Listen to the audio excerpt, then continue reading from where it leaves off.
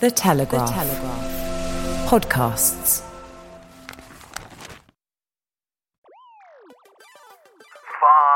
I think having a burning of the red tape is actually our only hope, I think. 4. You said they're following the science. They're following the sturgeon. 3. What makes you think that you can rewrite the words of a classic? It's completely mad. 2. And I do think quite a lot of women have really lost out from the crisis. 1. We have liftoff. Another blast off from planet Earth, and welcome as we touch down again on planet normal. This is the Telegraph podcast, bringing you news and views from beyond the bubble with Alison Pearson. Hello. And me, Liam Halligan. Well, this has been a week which I think it's fair to say, Alison, an awful lot of inanimate objects will have been thrown at the radio by Planet Normal listeners.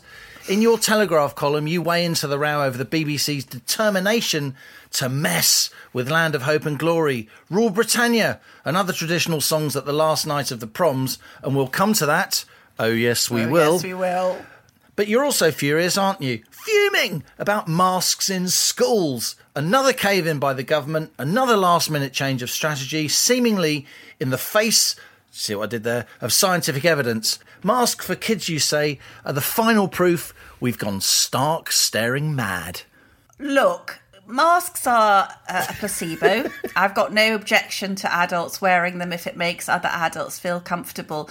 But imposing them on children and teenagers who are the least likely to suffer from this virus. Jenny Harris, the Deputy Chief Medical Officer, you might remember this, Liam. Jenny said very firmly that outside a clinical context, masks would do more harm than good. Now, let's just imagine, so they don't have to wear masks in the classroom, teenagers, but they do have to wear them in all non-classroom school areas. So you've got a 15-year-old boy, let's call him Liam.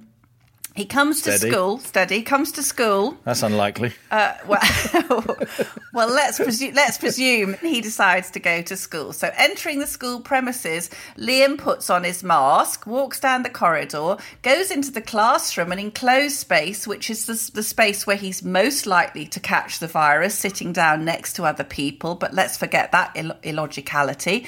So Liam takes off his mask, shoves it in his trouser pocket, we can always hope, or somewhere even more unsavoury, into his rucksack, gets out of the lesson, puts the mask on again, walks down the corridor into another classroom, takes the mask off. The one thing, Liam, we know about mask wearing, you mustn't touch it, you mustn't fiddle with it, you mustn't touch your face. So what's going to happen is lots of very healthy young people are going to be having bacteria trapped inside this mask, which they're taking on and taking off. So essentially, you said they're following the science, they're following the sturgeon, Liam. I mean, how many times during this lockdown has she run rings around the government in Westminster? Let's face it. So and that's the thing. You get the sense that, you know, the Tories at Westminster are following the SNP in Holyrood, don't you? 3 days after Sturgeon makes her announcement on masks in schools, the government changes its mind.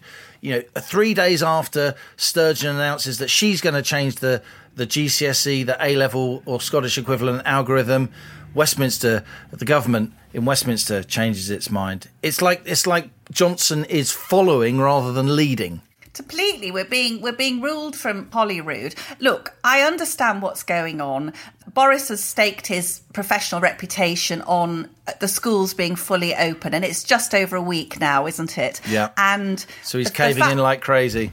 Well, it's do anything, literally turn cartwheels, because 65% of parents say they're a bit worried about their kids going back to school and 25% say they're very worried. You've actually had a surprising upswing in the number who say they're going to homeschool now, they're not going to send them at all. So this is a measure to get as many children back and let the government save face. But what they're not paying attention to, and there are parents groups like the fantastic Us for Them, which has been campaigning against masks and which is talking about, lots of child psychologists talking out about the mental health effects, the communication effects. But the other interesting thing is that it's mandatory in areas where there will be a local lockdown. So the government's made this interesting rider or provision, which is that head teachers will be given the discretion in non-lockdown areas to decide what they're going to do about masks in their schools. So you'll have some parents agitating, little Liam's got to wear a mask, and you'll equally have lots of parents who'll think it's dystopian, it's quite frightening, I think. So it'll be interesting to see. That puts an awful lot of pressure on the head teacher, doesn't it? I mean, I'm sure most head teachers just want the government to say what needs to be done, because the head teacher himself or herself will be faced with parents on either side of this now crazy debate baying for their resignation. You made a killer point in your column, I thought, when you said if it was good. I mean, it must have been a fluke. I mean, it was if it was necessary to wear masks in school, why didn't the children of key workers who've been in classrooms throughout lockdown wear them? Those youngsters and their teachers have suffered no ill effects. Now, I could come back and say, yes, because then there were far fewer kids in schools. It was just, somewhere between 5 and 10% of kids, depending on which part of the country you were at. So there were fewer people there. But the point does stand, doesn't it? Those youngsters and their teachers who have been going to school during lockdown, the youngsters of key workers, have suffered no ill effects. And I'm surprised that cardinal fact that you've stated at the top of your piece this week hasn't been used more in this political debate. Well, you see, if you type enough words, eventually you arrive at something that you'll be impressed by. But there are if you sit an infinite monkey down in front of the typewriter, one of them will type out Hamlet just by chance, right? Well, or the whole play, or a fact that Liam thinks, oh, that's quite impressive. But something that struck me this week is the government finally did what we've been urging them to do, and it trotted out Jenny Harris and other people to say it's completely safe for children to go to school. You're more likely to be involved in a road accident on the way to school or to be struck by lightning than for your child to be hurt in school. That's message. Progress. That's progress. I mean, we could argue that they've known those facts all along, and they could have been saying them months ago. But anyway, let's thank God for small mercies. So now you have the message to parents: it's incredibly safe to take your child to school, but we will be requiring them to wear masks once they're inside. So has the virus gone? Is it on the way out, or isn't it? It's just sending out again and again we see these contradictory mixed messages. Right, let's move on. This escalating row concerning the BBC. Now, Alison, all together? Land of horrible histories, smothering the free. How shall we disdain thee, who are sick of thee? Who wrote that? Me. Sorry. Slight Mickey taking Land of Horrible Histories. I was reimagining what the land of woke and sorry, which is the state we've got to now, with the BBC deciding that it's going to use the coronavirus when, of course, the Royal Albert Hall can't admit all those ghastly patriotic promenaders. So it's taken this opportunity, surprise, surprise, to cut any singing of Land of Hope and Glory and Rule Britannia. Well, cherished songs, harmless fun, Liam, at a time when we could really do with some harmless fun. And I have to say, congratulations this week to the BBC Dig Your Own Grave department, because they've had a cracking week, haven't they? They're on fire. They're on fire. So what they've done is they've had let's clobber the over 75s by making them now pay the TV licence again. So that's even though you'd previously done a deal with the government that the BBC would be footing that deal. The BBC would be footing that bill, let's exactly. Not forget that. So now let's really piss off, the hardcore nice people at home who actually watch the telly. Who pay the licence fee. And let's pander to the angry woke youth who don't watch the TV, as I can attest from watching my own young. So I think this is an astonishing own goal. And I've had the piece I wrote this morning about, when will the self-righteous monstrous regiment of leftist vandals lay off our culture and traditions? And that's had hundreds and hundreds of comments. And from the BBC's point of view, what a fatal possibly fatal error, because this is people now defund the BBC. That campaign's really getting momentum. I've had scores of readers and listeners this morning, Planet Normal people, writing and saying, right, I'm cancelling my licence fee. It's running at about 500 people a day are cancelling the licence fee. It does seem as if the BBC's got a death wish. Cards on the table, Alison. Land of Hope and Glory and Rule Britannia, they are not particularly my scene, okay? But I know many, many good, decent people who love the last night of the proms. The three closest friends of mine who really go to last night of the proms whenever they can. One is Jewish, one is of Indian parentage, born in the UK, and the other was born in the Caribbean. And they all love it. And they love it because it represents to them pomp and tradition of the UK, a country that their families have joined over recent generations, and they really value what the UK stands for. It means a hell of a lot to them and their families. And even me, I was brought up an Irish Catholic, as you know, but I get hairs on the back of my neck. Of course you do. This is incredible music, and blimey, the tunes. I mean, Elgar, it's a belter of a tune. It's a belter of a tune. And to think that you can manipulate the words, you can rewrite the thing. I mean, one ridiculous senior BBC executive, she's saying, what I do, I'd launch a competition and we can rewrite the words. What makes you think that you can rewrite the words of a classic? It's completely mad to do that. And it's anathema to people who are the core audience of the BBC, people it seems increasingly not only to not understand, but to not want to understand and actually want to actively disdain. That's right. It's sort of contempt for the consumer. So I don't think anyone who's sung along to those songs has had any sense that they're talking about colonialism. They're just enjoying. How rarely, Liam, do we as British people get to celebrate being us? It's just a lovely smiles on faces, people really enjoying themselves. What is it? It seems to be in the Anglo-Saxon world, doesn't it, that there's sort of leftist self-loathing of it's all country. In Orwell, isn't it? Orwell told us this sort of self-loathing of the English establishment, of their Englishness. Celts don't seem to have it, Scots don't have it, the Welsh don't have it, the Irish don't have it in many ways, that they love their countries. But it's the kind of English establishment who disdain lower order English people. It's like an English disease, and there are far too many of people suffering from this disease within the higher echelons and the decision-making rungs of the BBC. But I think what people on Planet Normal don't want to be made to feel ashamed of our country. We have, obviously, there have been sorry episodes in our history, and we can reflect on those. But as you say, we're now going forward. The irony is that in recent years, the proms are seeing great diversity. They're broadcasting from all the capitals of the 4 United Kingdom countries, which is fabulous. And everyone, the Welsh sing, Mahen Blabanado, and all our wonderful regional songs. What was interesting this week, I think, was that we did see Boris back on sort of Boris-like form, saying, responding to the proms debacle and saying, I think it's time we stopped our cringing embarrassment about our history, about our traditions, about our culture. We stopped this general bout of self-recrimination and wetness. So, interestingly, did you hear, Liam? He said they've tried to stop me saying this, which I thought was interesting. I wondered who they were. It's good what he said, but it was late, Alison. He should have said it earlier.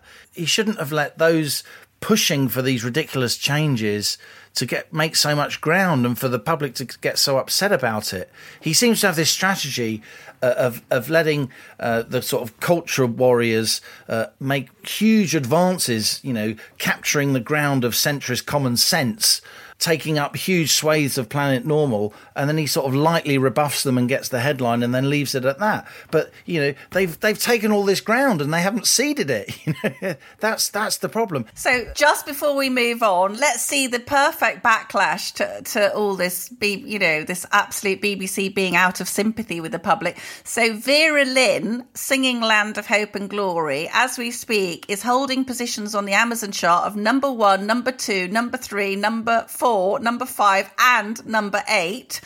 And there are plans to have a unwoke choir singing outside Broadcasting House on the last night of the prom. So that might be something. Let's see if they change tack, because it's a pretty pivotal moment, I think.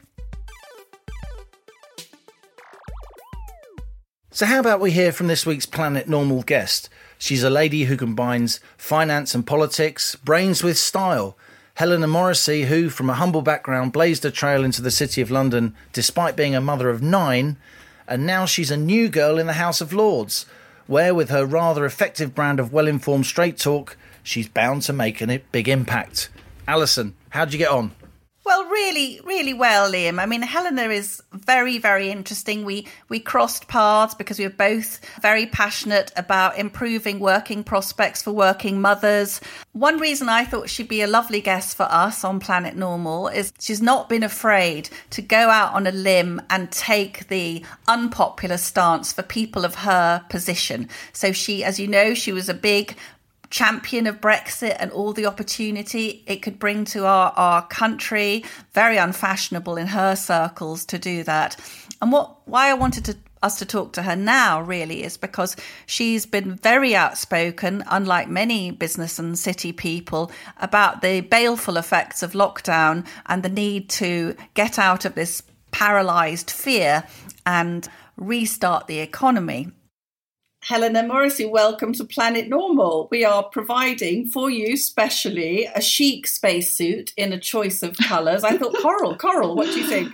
Coral, perfect. I could add it to my Instagram, sort of, what to wear today. What to wear today, because you're going to be making this bumpy journey to Planet Normal from the increasingly insane world we live in. It's exactly 5 months this week since the Prime Minister imposed a national lockdown, saying that we had to sacrifice our precious freedoms to prevent the NHS being overwhelmed.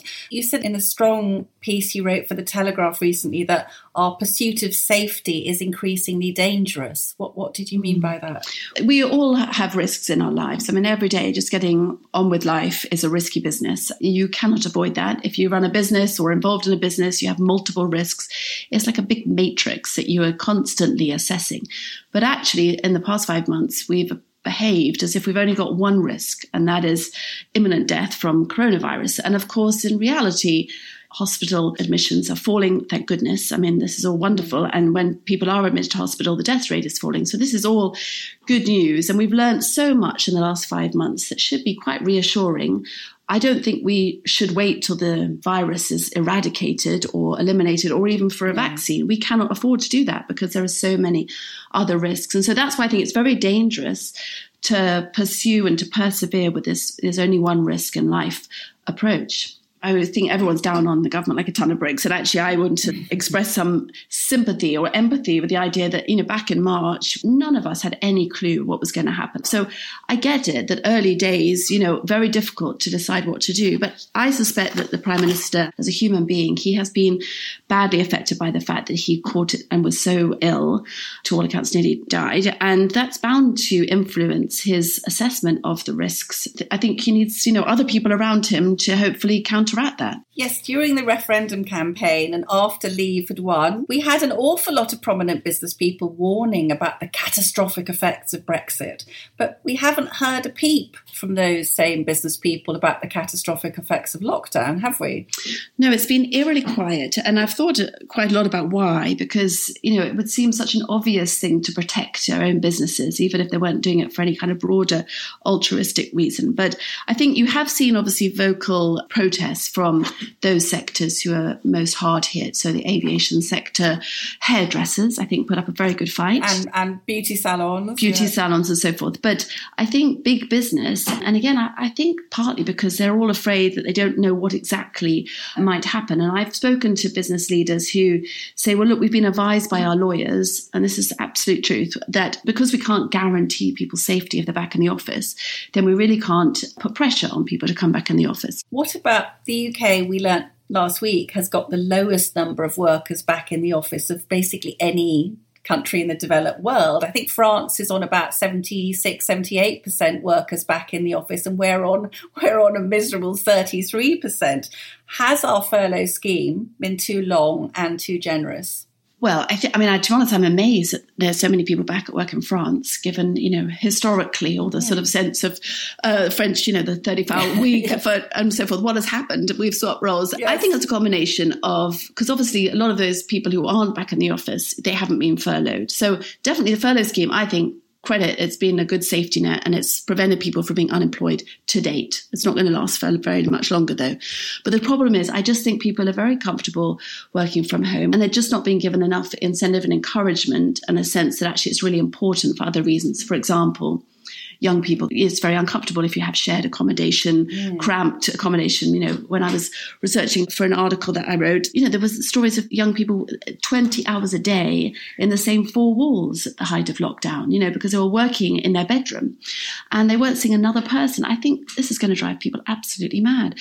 But then for another part of the population, and I would count myself in that, and you'd be in the same boat, Alison, we fairly, we're comfortably off. We have enough space in our homes. Yeah. It's very nice not having to get on the train and so forth. But actually, I think we do have a responsibility to get back to the office. And I would just love, again, to see the messaging change from, okay, well, if you feel like it and it's a sunny day and you don't have to sit next to anybody on the tube, come in if you'd like, to actually, you know what, we're going to get back as normal as we can and please come into work. In fact, we've decided to only wear, it's a small thing, but we've decided to only wear the surgical masks.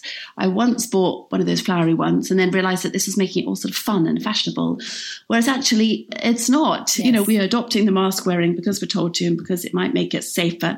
That's good, but let's remind ourselves how unusual this is and let's not get used to it and make it into some sort of normal in the new sense, which I know we don't agree is the way we should be thinking of it. No, and I saw some sort of, matching masks to go with outfits, and I really recoiled. Even a bikini, which I probably shouldn't mention because that might conjure up the wrong images. But, just as I do, I'm thinking, well, I don't know. I wouldn't want to go to the beach if I have to wear a mask. But anyway. Not only that, but really you would very much struggle to get the coronavirus on a beach in the blazing sunshine. So Captain Halligan has sent some economics questions for you to put you on your mettle. These are the hard ones, are they? Okay. These are the hard ones, yeah. So you became the head of Newton Asset Management at the astonishing young age of 35. You've got deep knowledge of finance in the city. Government debt has just gone over 100% of GDP, £2 trillion, Helena, I think for the first time since 1961, when at least we were recovering from a world war. How worried are you? I am very worried. I think we're running out of policy options, certainly any sort of monetary or fiscal options. I think there are things that can be done. I know Captain Halligan, as you call him, is very anti-quantitative easing, which is kind of the mopping up of all the debts being issued almost at the same moment. And I am too. I think we didn't have inflation from it after the financial crisis because there was just so much production of goods and services.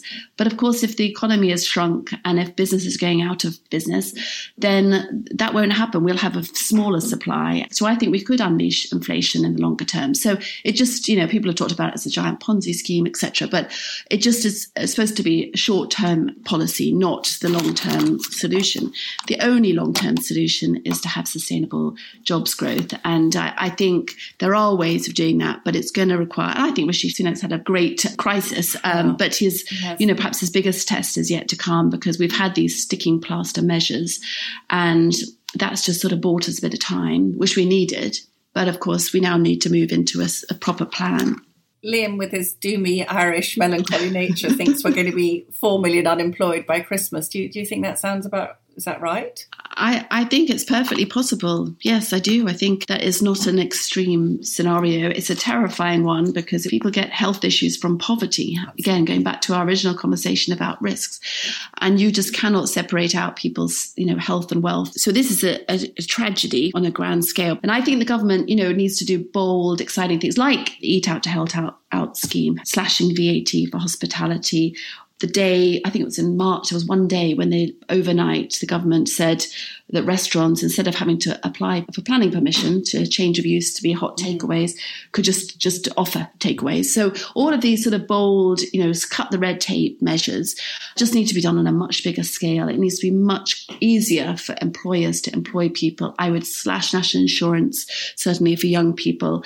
I think having a burning of the red tape, and I'm not talking about financial regulation and suddenly everybody getting excited about saying that. I'm not saying that. I'm saying there's a huge amount of difficulty and bureaucracy for people setting up businesses and access to funds for doing that. It has to be everything thrown at this, because this is actually our only hope, I think, to really, really drive proper growth, not just putting off the inevitable. So one of the many things I admire about you is you're not afraid to go against the grain. Well, neither are you, Alison. Well, mutual. You're in a more prominent position. You were a big champion of Brexit and the opportunities it would bring us. Very few city or business people agreed with you. Did you get any abuse for that? Did you feel like a bit of a pariah?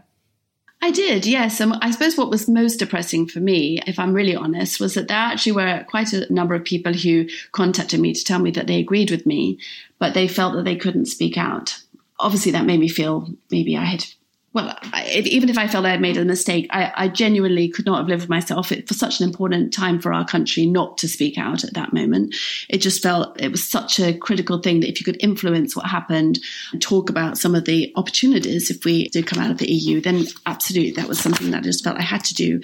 But I was shocked that people would say that to me. And there was, even though a lot of people say, well, businesses have to stay neutral, their customers are on both sides of the argument, etc. That wasn't the city's stance at all. So many of the big city firms, they supported financially the Remain campaigns and were quite aggressive, I would say, in the press about, all the disasters that would befall us if we left. So it was kind of lonely. I wasn't completely alone, but a very small number of people were outed as I was as a Brexiteer. Do you think you lost any work? Are there any opportunities that maybe were closed down to you because of that? To be honest, I think, I was not put forward for certain things. I'm absolutely convinced of that. Obviously, I'm a positive person. I like to move on with my life. I feel very engaged in some of the things I'm doing now, but I was left under no illusion. And actually, there were also sort of humiliating moments when I was or people trying to humiliate me anyway, when I was, I remember in one meeting, it was about absolutely nothing to do with Brexit.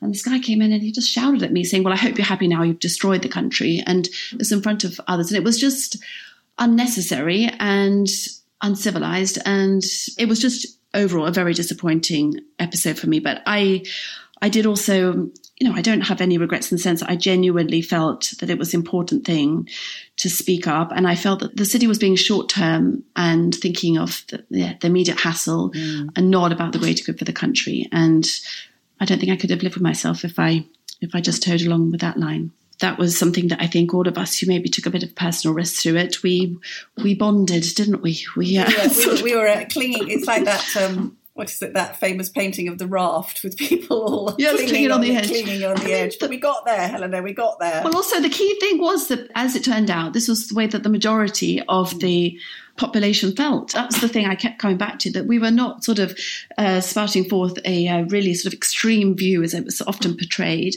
This was is actually a mainstream view, and therefore, needed to be said. So how do you think the Brexit negotiations are going? Are we going to get a deal? I would be surprised, to be honest. At the moment, it feels that they're miles apart. And I think we've got used to this idea of it's just posturing and then at the 11th hour, there'll be a deal. I think this country, obviously coronavirus is a very big threat, and we've talked a lot about that. The world is in a real state of disarray in many senses, with, I think, still very little understanding about why people voted for Brexit, or why people voted Donald Trump, etc. There's a real sort of them and us kind of disconnect that I think is very damaging. But I think Brexit, once we're through it, we'll be like, well, why were we so fussed about deals and so forth? We will be if we're on third country terms, then most countries in the universe are on third country terms with the EU, and it doesn't stop their economy from growing. But we need to get our mojo back. We need to be focused on growth. And I just think we need to think a bit bigger than what's the next, few weeks of deal making and so forth. It will be what it will be, and it should be fine either way.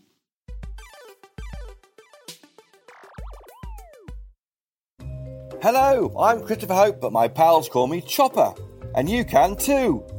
Just dropping into my second favourite podcast to tell you about another Telegraph show, mine.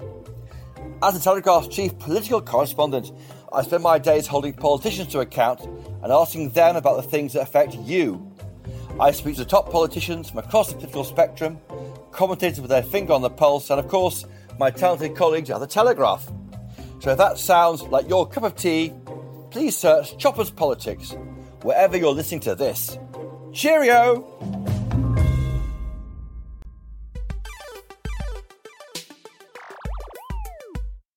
One of the things that brought you to prominence was founding the 30% Club, a group aimed at increasing the number of boardroom positions occupied by women in FTSE 100 companies. What struck me about you was that you were determined to get more women into these positions, but you were opposed to quotas, which some argued for, because you thought they were demeaning to women. Do you still think that's right? And has it been successful, your approach? So, yes, I still am opposed to quotas. I mean, I think it's a very sort of sledgehammer to crack a nut kind of approach as well. I think it's very sort of old-fashioned to say you have to do this rather than hearts and minds. And yes, pleased to say we have over 30% of the, not just the FTSE, but actually the next 250 companies, board seats are occupied by women now. I mean, it was a very positive experience. I learned a lot from it, but I did learn that actually once people really get behind something, once they genuinely believe in it, that it is a good thing, rather than being told what to do or sort of hectored about it, then they became such passionate advocates. So this is a lot of powerful men, really, wasn't it? Men, yeah, that was the difference. Yeah. So the members of the 30% Club to this day are mainly men because they're the chairman of big companies. It was so different getting them involved, and it showed me that before, women talking to women about women's issues, might make us feel less lonely, but actually wasn't going to get us the seats of power. And we needed men to say, we'd like you to join us. And we don't want it just to be nice to you, but we think you can add something. And I genuinely think that's what people now think, but they didn't initially. And that was my first, I mean, not my very first, but my first big sort of test of when people really didn't like something I was doing. But, resilience and all of that, what doesn't kill you makes you stronger. And I'm grateful for that experience now because one guy said I was going to destroy British business.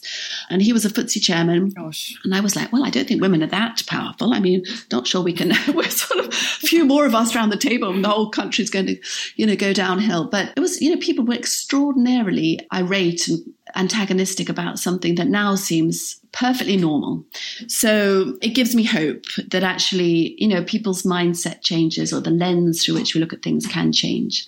I think that given some of the extraordinarily contradictory measures that have been coming out of the so-called SAGE unit, that I think a few mums around the table saying, but for us to get back to work, you need to open the schools, to take one example, was something that didn't seem to have occurred to them. I just want to talk to you a bit now about the effect that the pandemic has had on women. I was thinking that when my novel, I don't know how she does it, which was about a hedge fund manager in the city trying to juggle work and family. I didn't know you then, but it had some parallels with your life as we've discussed. It was clear from the reaction to that novel to me that a lot of working mothers wanted more flexible working, but there was this male command and control model that you had to be present in the office, and working from home was seen as a bit weak, a bit downgraded. But now we know that working from home is not only possible, but it can be very good business for companies and individuals. So do you think there will be a seismic shift in the way that we work? And is that good for women?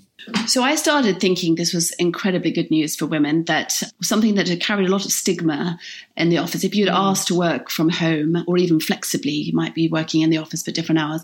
Up until this point, I think it's always been treated with a bit of suspicion. Whereas now, because CEOs and other senior executives have been forced to work from home, they can see going to be very productive and actually quite egalitarian as well. When you have all these Zoom calls and it's just a gallery, I do think it's a bit less intimidating for people who otherwise might not get a word in and be sat around the edge of the table and that sort of thing. So I was very excited about that. But of course, the reality is that women have taken on the brunt of homeschooling when that was happening, the majority of domestic chores, and there's obviously a lot of sectors. I mean, Marks & Spencer's just announcing job reductions, and obviously hospitality having been really bearing the brunt of the slowdown up until now.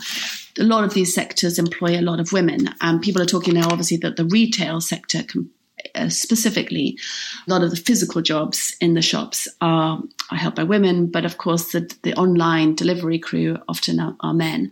So I think it's a much more complicated picture than I first envisaged. And I do think quite a lot of women have really lost out from the crisis. I don't know about you, but certainly the initial delight during lockdown of having my 2 grown children home was rapidly overtaken by the what's for lunch mum when I was trying to write my column. I forgot those days of where did we put, which always means can you go and fetch it for me.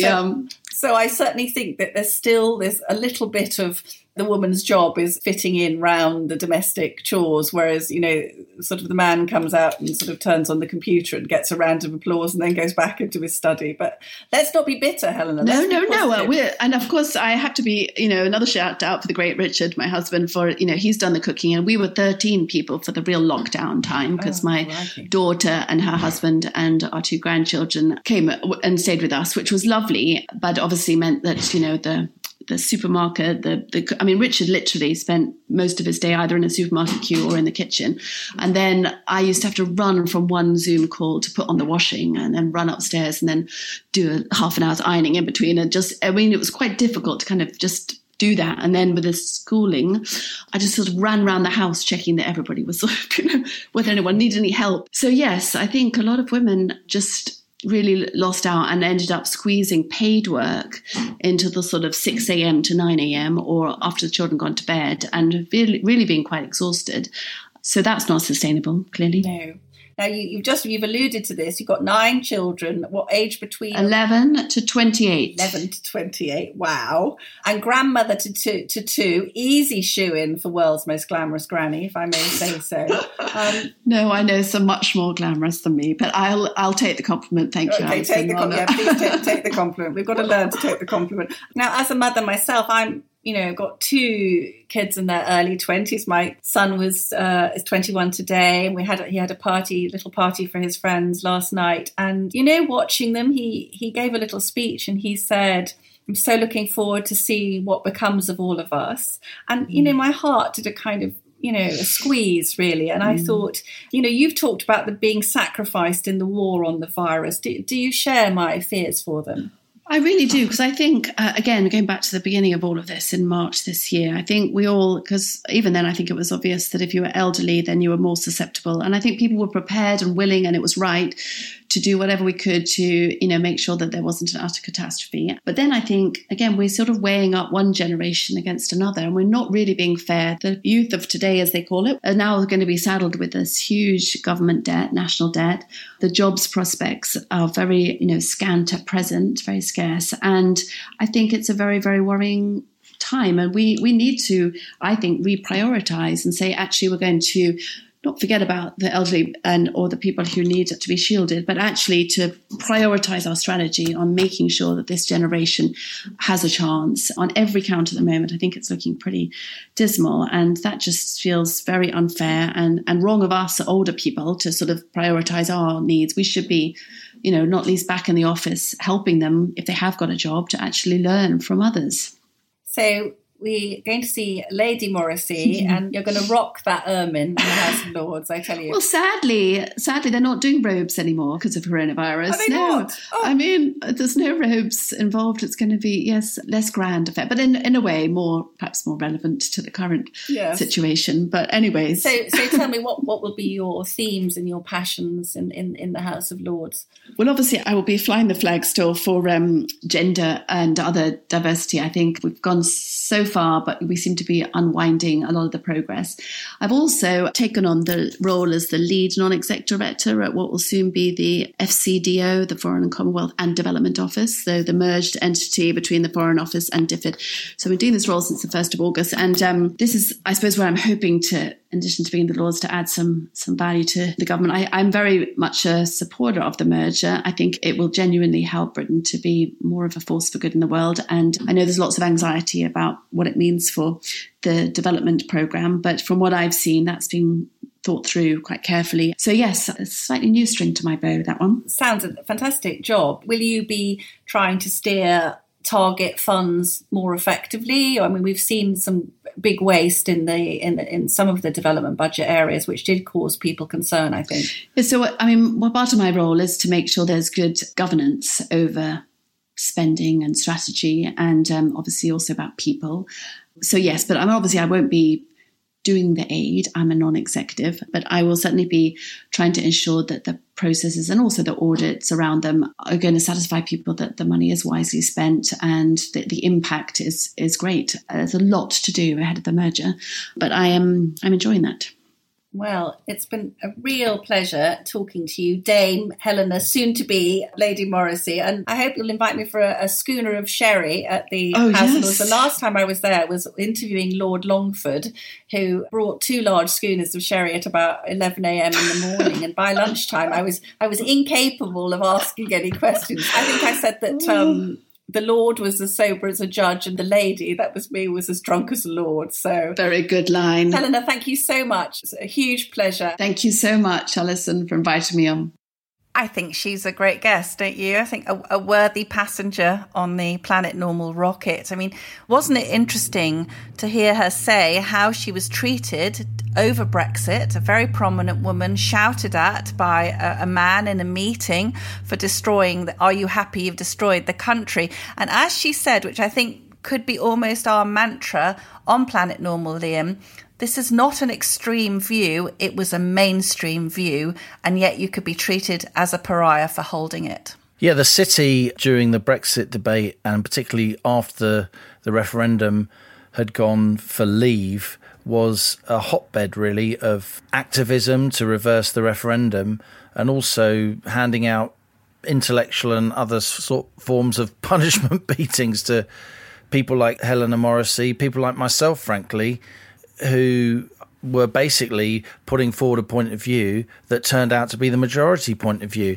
People like Helena, people like myself, we were desperately concerned at the political impact of reversing a referendum. The impact on the sense that the UK is a country where democracy works, where there's governance, where there's, some kind of respectable level of political risk and political tolerance. And what Helena Morrissey has done in recent years is she has emerged as a softly spoken, extremely polite, but absolutely relentless advocate for her view of the world. And her view of the world is actually far, far more prominent and widely respected than vast swathes of our political and media establishment and our financial establishment are willing to recognise. And in that, that eminently reasonable way she has wrought huge change. You'll know that the composition of boardrooms has changed, but she wanted to work collaboratively with men, not see men as the enemy. And I really approve of that, because men and women have to move forward together. There's one other thing I did want to raise in this podcast, Alison. I thought it would be remiss not to mention another aspect of the column that you wrote this week, and that was where you quoted a quite incredible conversation you'd had with one of our leading surgeons. That's right. Amazing guy called Jai Chitnavis. He's Mr. Knee, Liam. If you ever crock your knee, I've done that already. I've already been. Okay. Yeah. Well, Jay, that ship has sailed. Jay is your man, and he got in touch with Planet Normal to talk about his dreadful fear about what he calls the hysterical and suicidal societal pantomime of fear, which is preventing hospitals getting back to anywhere near full operating capacity. He works out of private hospitals, which are still commandeered by the NHS, apparently being paid millions a month to remain at the service of the NHS. He showed me a teetering tower of files of suffering patients who desperately need to be operated on. They will have been waiting for over 6 months. And he said rather brilliantly, that 5 months ago, the British people were told to support the NHS and save lives. And now it's high time for the NHS to do its job and save people. Jai Chitnavas, who really bravely, and I know because we discussed it as two journalists, he's come on the record in his own name, and with his permission, his explicit permission, you've quoted his name. And again, that is a tremendously brave thing for a clinician to do when he or she is working within the NHS, which can be extremely aggressive at closing down dissent and closing down debate, as we've seen as journalists over the years. But Liam, it shouldn't be brave, should it, for a senior medic to be able to talk about what's going on? I mean, and what's obviously wrong. He's pointing out what is obviously wrong. Well, he thinks it's you don't need a crystal ball to see this horrendous catastrophe of undiagnosed cases, undertreated people coming down the line towards us. This week, Liam, we've got about 453 COVID patients in all the hospitals in England.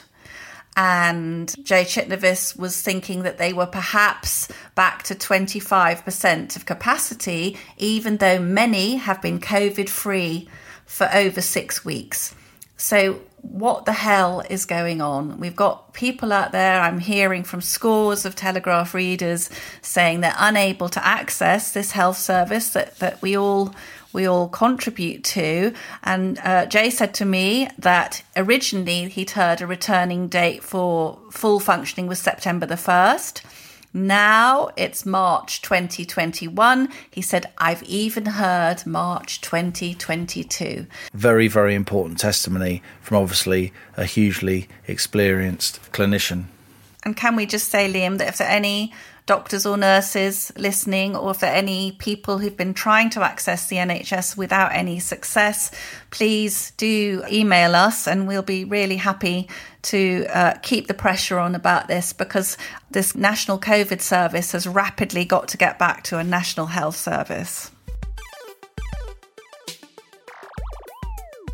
And that's a good time to go on to our listener emails. Thanks to all of you who wrote into us at planetnormal@telegraph.co.uk. So Anna Moore was one of many people who sent thundering emails about the BBC and the Land of Hope and Glory horror. Right, that's it. We can now officially say that the BBC has totally gone off its rocker. From the ages of 9 to 90, promenaders and last nighters look forward to wonderful massive gatherings all around the country, waving Union Jacks, smiling from ear to ear, rejoicing in togetherness and beautiful music. Perhaps the last night of all nights of the year witnesses more happiness and community smiles than any other. And this year, of all the years in which we need to rejoice in all the togetherness and feelings of joy, the BBC, in its ridiculous woke wisdom, decides to wreck the evening by axing voices from all our lovely traditional last night songs.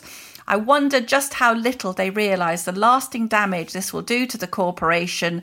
Could be terminal if they are not careful. Ridiculous decisions, ridiculous behaviour.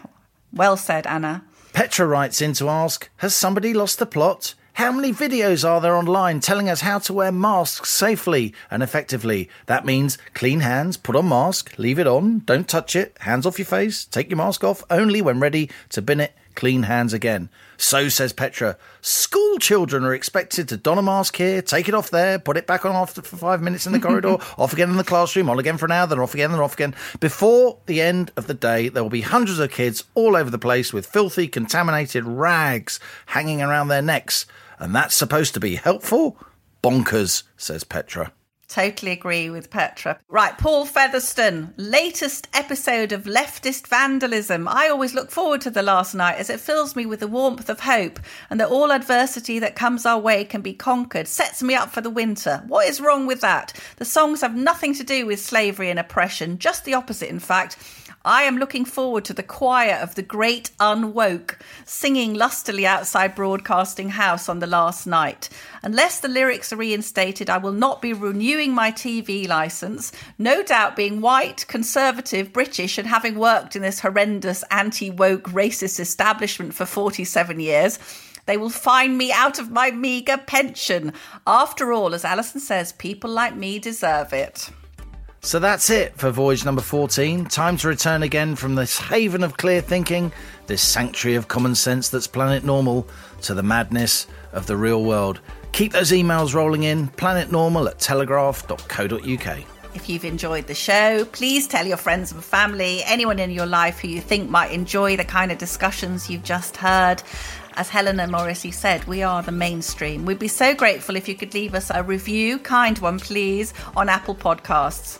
This podcast is free to listen to on the Telegraph website or by subscribing on your podcast app. Subscribing to a podcast doesn't mean subscribing to the Telegraph itself. It just means the podcast is automatically downloaded to your phone or tablet each week, so you never miss an episode.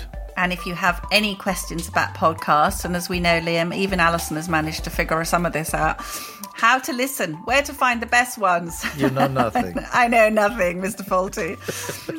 There's a very useful article explaining all things podcasts on the Telegraph website, and we'll put the link to that in the show notes of this episode. And thanks as ever to our producers Louisa Wells, Elliot Lampitt, and our editor Theo Laludis. And until next time, it's goodbye from me. And it's goodbye from him.